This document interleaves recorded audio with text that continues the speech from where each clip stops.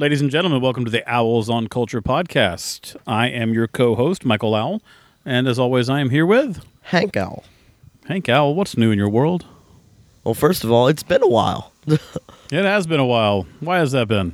One, it has to do with our, I wouldn't say really laziness, but our inability to actually start recording the podcast. And I was at camp, and then we've been in Florida, so... Yeah, I think all three of those things you just mentioned are contributing factors. Do you want to talk about camp? Yeah. Camp was actually a lot more fun than I thought it would be. I went to this place called Camp Glisten, it was specifically a hiking camp. We hiked 7 miles on one day, and that was possibly like I wanted to die by the end of it. Yeah. It was very there was barely no stops really, so we were just walking and was walking. it really hot? And when you took the backpack off at the end, it's just we're wearing our counselors told us it was 50 or 60 pound backpacks, and when you took them off at the end, it's just you could fly. Yeah, it felt good. Yes. Was it hot, or did the shade and the canopy kind of make it cooler? The heat wasn't the problem. The problem was the bugs. Oh, well, yeah. Insects were on every inch of my body. Now, even we sent you with, extreme DEET influenced bug spray. Did it not work? Did you not put it on? What was the story there? It must have been a malfunction. Yeah. All right, that's what I thought. But you had a good time. Yeah. What's new in your world? New in my world. Well, we're getting ready to go out of town to go visit Peggy's dad and stepmom, and we're going to San Francisco, California, which is a city I have not been to maybe ever. I was born about an hour south of there, near Monterey, California, but my mom moved when I was really young, so I don't have any adult memories. I think you guys went out there a few years ago, and I couldn't. But so I'm excited about that. I've not done the proper planning as I usually do with these things, so I feel a little bit unprepared for the trip. But at the same time, we're visiting family, and they live out there, and they know what they're doing. So I think we'll be in good hands. Yeah, I'm very much excited for that. Yeah, me too. All right, what movie are we talking about? Spiderman. Is he close by? No, he's far from home. Spider-Man Far From Home. This is the last movie in the Phase 3? Yeah, Phase 3 of the MCU, and I really thought it was the first movie of Phase 4, but clearly I was uneducated on the subject. That's all right. I feel dumb now. Not a crime to be ignorant, only a crime to remain so. So, yeah, Spider-Man Far From Home. Following the events of Avengers Endgame, Spider-Man must step up to take on new threats in a world that has changed forever. This movie is directed by John Watts and written by Chris McKenna. So this is interesting because, obviously Endgame was a huge deal. The whole, film world kind of revolved around it for a while. Certainly the Marvel Universe was incredibly impacted and changed. And this is our first glimpse at the world after Endgame. And it seems surprisingly, because these kind of, I wouldn't say minor movies, but less so movies to the movies that happen near the beginning of the year, it's more comedy-based. Yeah, I noticed that too. And, it really seems like it goes from, very dramatic in Avengers Endgame to, it's the blip. They just all disappeared for 5 years. We're fine with that now.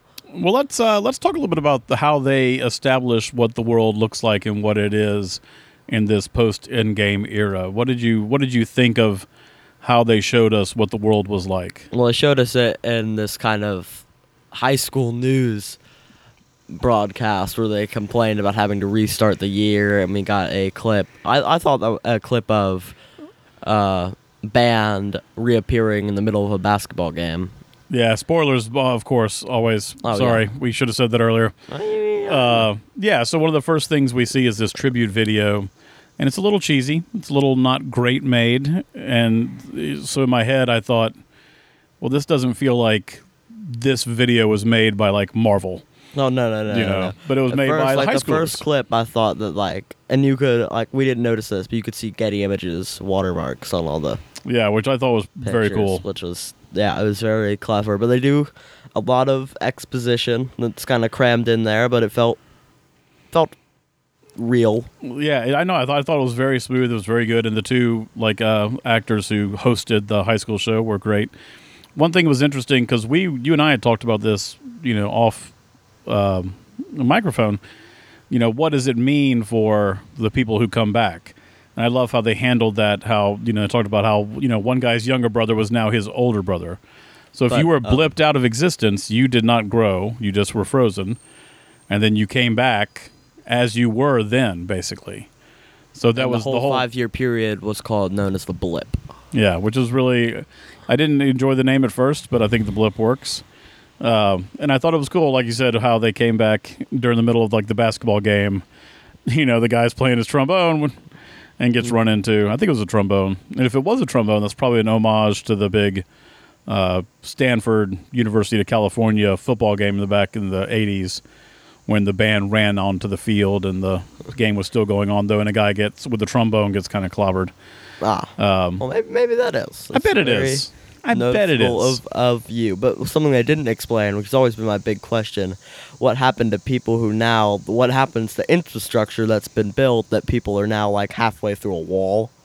And what happens to people that were snapped out of existence in a plane? Did they just fall to their death? Yeah, there's a billion little things like that luckily only the nitpickiest of viewers will be slamming them home for, I think. But you're right. I mean, you could really come up with a ton of scenarios where that would be a nightmare. Think about it. You're on a plane and all of a sudden then you're just falling through the air because you're back. That would be bad. But I'm sure it happened. Yeah. How did you feel about our villain? How did I feel about our villain? Since the spoilers are here. So at first I was underwhelmed with our villain because I thought that our villain was the three, was it four? 3 or 4 elemental creatures. We only got to see 3 of them. The 4 of them existed. Yeah. So at first I was kind of underwhelmed with our villain. To me, I thought it was interesting how the movie starts. You got to meet Jake Gyllenhaal. He defeats this thing. One of the elementals. Is that right, elementals? Elementals, yeah, you're right. So, I mean, I guess for that whole section, the beginning section, I was a little bit underwhelmed. Oh, so was I. This movie begins very weak to me. The movie only really starts until Edith is given to Quentin Beck. Previously, it felt just wasn't really into the movie. And maybe that's because I already suspected that Mysterio was the real villain. Yeah, it just felt weak. Yeah, so you suspected, you had seen somewhere or read somewhere that this could be possibly the case, that Mysterio is always generally a villain and one of the main villains for Spider-Man. So it seemed odd that the trailer made him out to be a co-conspirator or a hero with him. And you had told me that. So while we're watching this first part of the movie, I was wondering, is Mysterio really a good guy or is he a bad guy? And I think you usually don't steer me wrong on these things, so I kind of knew he was a bad guy. And I think that it really colored the way I saw the movie, to be honest with you.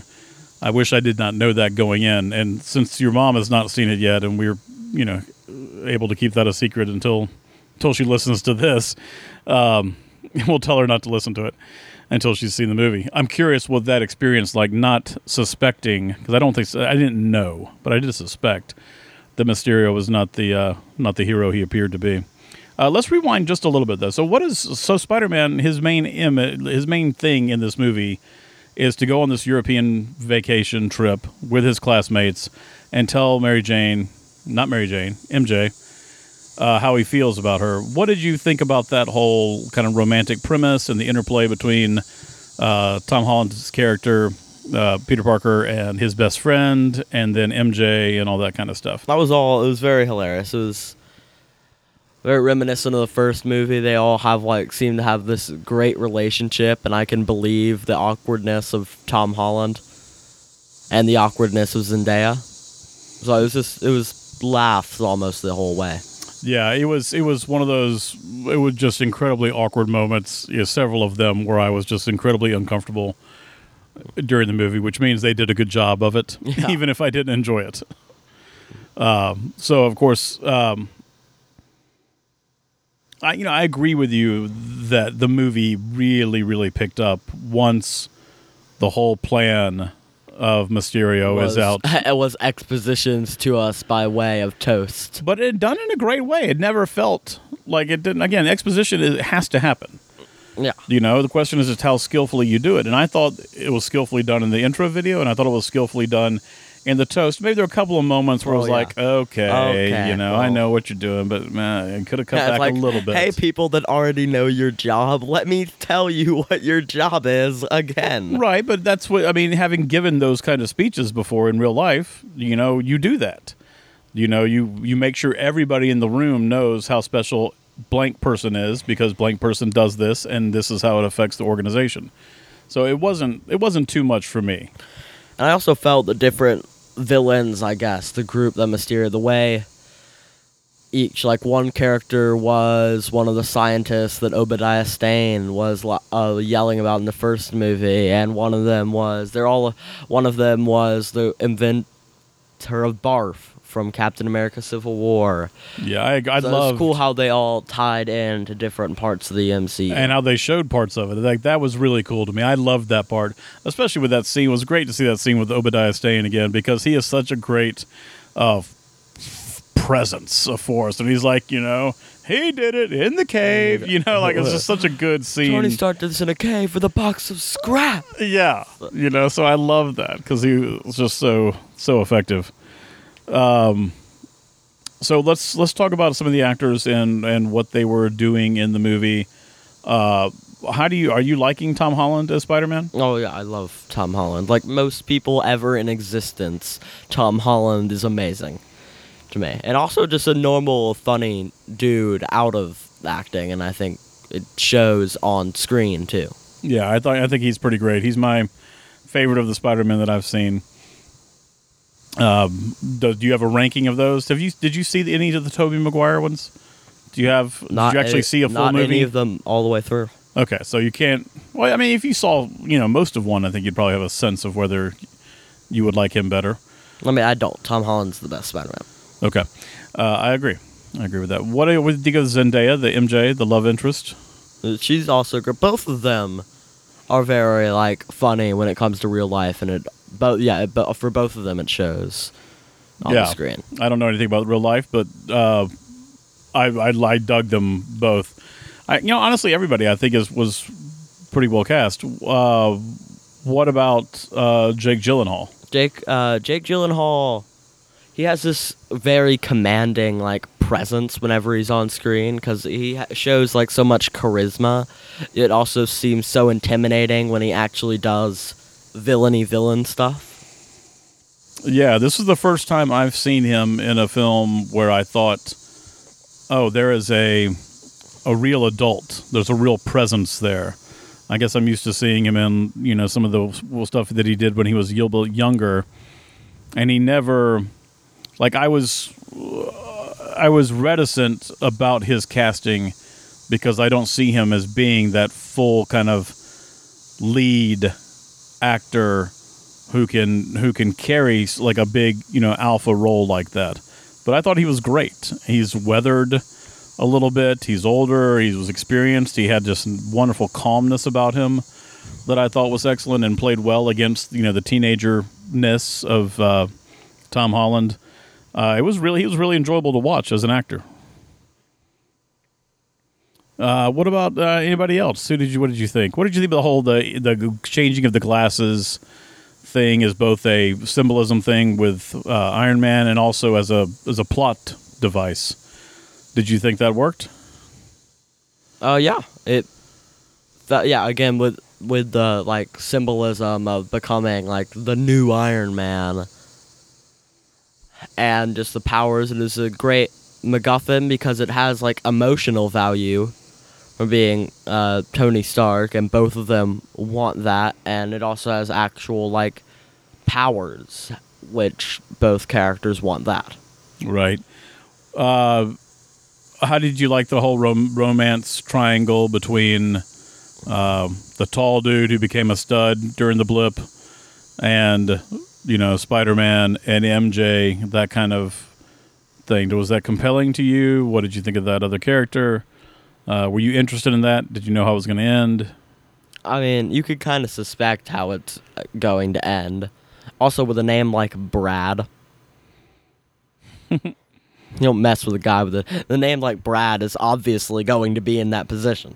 I don't even know what that means. What do you mean? You've seen Brads. You know how Brads act. I don't know any Brads. I think of Brads as kind of... See, because Brads don't exist. You only know about Brads from movies. When I think of Brad, now I think of that commercial, the insurance commercial, where she's like, you loved Brad, your car.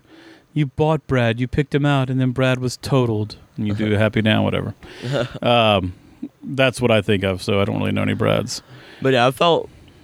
great. I feel like that would be like this nerdy kind of high schooler's kind of villain. Okay. Let's talk a little bit about... His name is Brad. Let's talk a little bit about this sequence that occurred, for 3/4 through the film. A big battle between Mysterio and Spider-Man that I thought was just some of the coolest visuals we've seen out of any Marvel movie, really. It reminded me of the fun they had with Doctor Strange, as far as like the kind of the dream sequence or the mirror realm. For this, it was, basically Mysterio messing with Spider-Man and trying to defeat him and temporarily defeating him. Did you dig that? Did you lose interest? What did you think? Do you know what I'm talking about even? Yes. So the entirety of that whole sequence, that whole Scarecrow's fear gas type of thing. Oh, yeah, good. Sequence. I mean... you didn't even know what was real. Like when Nick Fury showed up at the end, but it turned out it was actually just Mysterio. Got the information. I was so like, oh my god, this guy's a real villain. That was such a cool touch to have. Like it kind of felt like, oh, he's unbeatable. He scared me. He scared me watching this fictional movie. When they had Maria Hill kind of disappear and that was a great touch, because then you're like, oh, well now we can believe things, but no, you can't. Yeah, and now, even when, with the first Nick Fury, it's like, oh, wait, he seems disbelieved by that. Well, but he's fake, too. Exactly. I thought that was pretty darn cool. Let's talk. You want to talk about the end credit things now? Oh, yeah, let's do that. Because let's talk about the mid-credit scene where... But first, we get to see, happy ending. Him and MJ are finally together. It's like, oh, that's it's so right. Great. What a great end. And then the J. Jonah Jameson broadcast with J.K. Simmons being back in the role. I love that. I love that they chose him to bring him back. I like the fact that they're changing the Daily Bugle from, this kind of old, boring newspaper to this kind of InfoWars type blog and website and shouting match kind of thing. And shouting match. I thought that was really cool. And I thought the way they did the video worked really well, too, with manipulating the video with the final moments with Mysterio. And you got to see the person who Obadiah Stane was yelling at, get away with this information and tech on a hard drive. That's so right. Maybe that's what they use too. And if you look at Edith too, even dead, I'm the hero. Yeah, that's very cool. Chills down your back because even dead, Mysterio is the hero. Did you believe, Peter Parker was going through all these kind of questions of leadership and missing Iron Man and not knowing what to do? Did you buy all that? Yeah, I would, because Tony Stark was kind of like a father type figure to Peter Parker, and you could see it with the other movies where he's still even before he died addressing him as Mr. Stark. Spider-Man never saw him on Tony's level. He was always under, and Tony was Tony Iron Man and he was Peter Parker the teenager. So I could buy that he was scared by this because even when he was alive, he never really saw himself on his level. What do you think about the fact that his kind of spider sense kind of left him a little bit, or Peter Tingle is what they called it? That was kind of great because it shows for lack of confidence. And if you remember in Infinity War when his death was so much sadder because of the spider sense. Like, he could sense that, like, the end is near. Yeah, so he kind of So, knew like, it before it was coming, which gave it extra time to be terrified. So I buy that he's not using it or it's not working anymore. And they didn't really explain how it comes out of that, did they? Or did you get a sense I think of it's like just what makes it more finally like work going again? into like more confidence, like Happy Hogan with his rousing speech, because Jon Favreau is amazing. Yeah, Jon Favreau. Kind of, I guess, puts him out of this lack of confidence and fear. You know, it's interesting. In one of the first 3 Spider-Man movies with Tobey Maguire, and I don't remember which one, there was one of the movies where his powers just stopped working. And Spider-Man 2, when he gives up. I think that's because he, like, willfully gives up the mantle of Spider-Man. He doesn't want these powers or this responsibility anymore. well, it was never explained in the movie, but maybe you know, a clever viewer can pick that up. I know. I'm still sure that's their fault. I know they didn't explain it, so they probably should have done that. Well, all right, I don't know. It was kind of cool that they didn't also, too. Like, it was just made it, you know, interesting. So I was wondering if that was part of, like, the Spider-Man canon of the comics, if that's his powers going away is something that usually happens. I have no idea. Because even though his full powers didn't go away, he definitely lost the Peter Tingle, as they said. Okay, so we got, you know, happy ending, and then what does Jonah Jameson tell everyone? That Spider-Man was doing what Mysterio was actually doing, controlling these drones, these monsters, and names Mysterio the greatest hero of all time. And Spider-Man as Spider-Menace. Yeah, and what does he reveal? Doesn't he reveal that? That Spider-Man's Peter Parker. Right, so boom, Peter Parker's out there. So now his whole high school, everybody knows who he is. And again, because this is current day and time, you know, it's going to be, you know, digital news travels very quickly. So that's pretty revolutionary and exciting for a mid-credit reveal. What about the end credit? What was that? Or we find out that Maria Hill, for this movie, Maria Hill and Nick Fury were actually Skrulls, and then we get to see Nick Fury on this Skrull ship, probably glimpsing some, like, out-of-world conflict, and we also see Maria, you can't see me doing quotes, but Skrull Maria Hill, well, Talos and the other Skrull lady I can't remember the name of, as these two figures talking about Kree sleeper cells. And that goes into my theory for the future of the MCU, which I'll save for a later date. So, looking back on the first part of the movie, knowing that Nick Fury is not really Nick Fury, it does make a little more sense, because part of the thing that I felt was wanting in the beginning of the movie, or the first kind of battles with the elementals, was just a lack of a plan. And they were like going towards, you know, asking Spider-Man to come up with this plan, really, or what are we doing next, even though it's Nick Fury who should be planning it. Or you have Mysterio, who is, you know, supposedly, you know, defeated most of these people beforehand.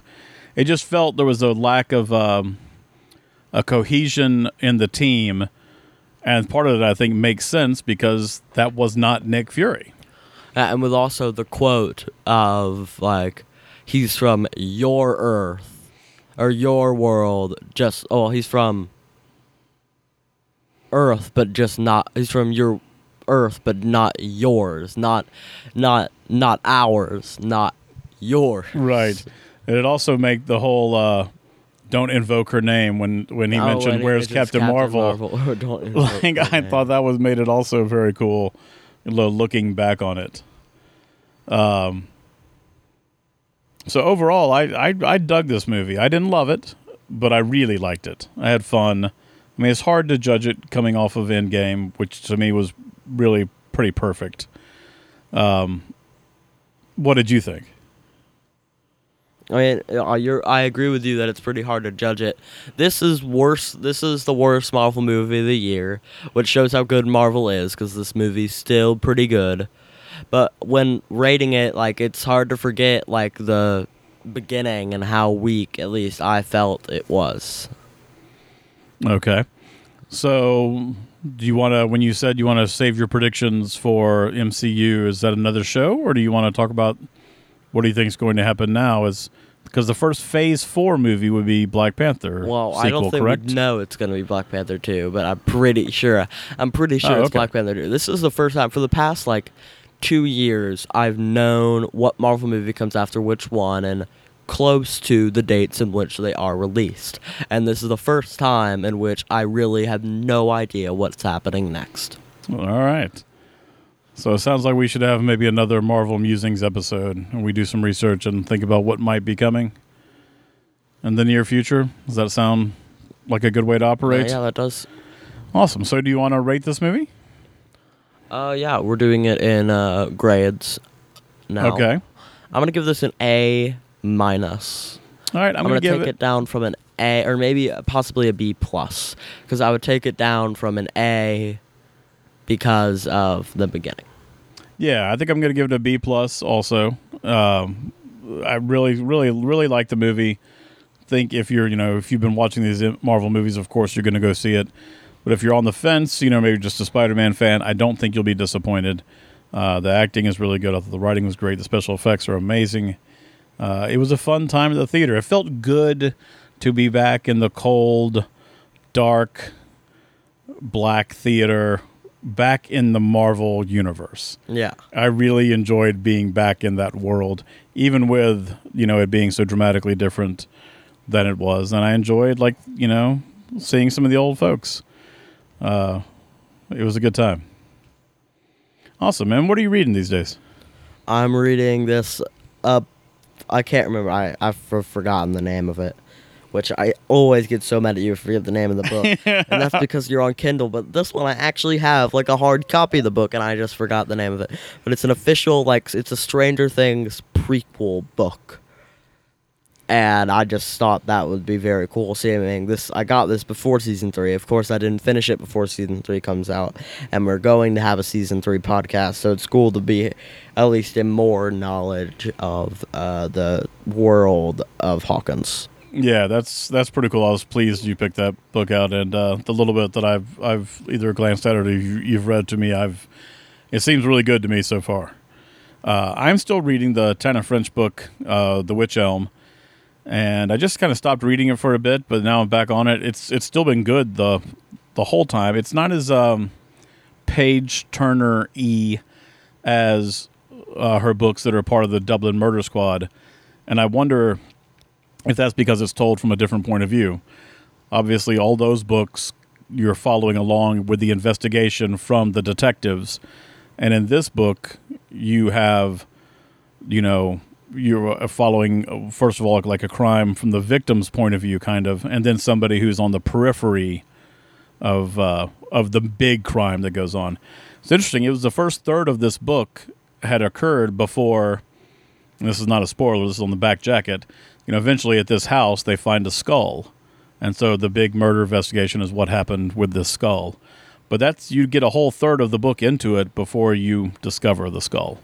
So there's a lot of backstory, and there's another crime beforehand, which kind of weakens our narrator and protagonist, kind of makes him a little bit of an unreliable narrator. His memory is suffering. So I'm a little bit done with those unreliable narrator stories. I feel like there's been so many of them.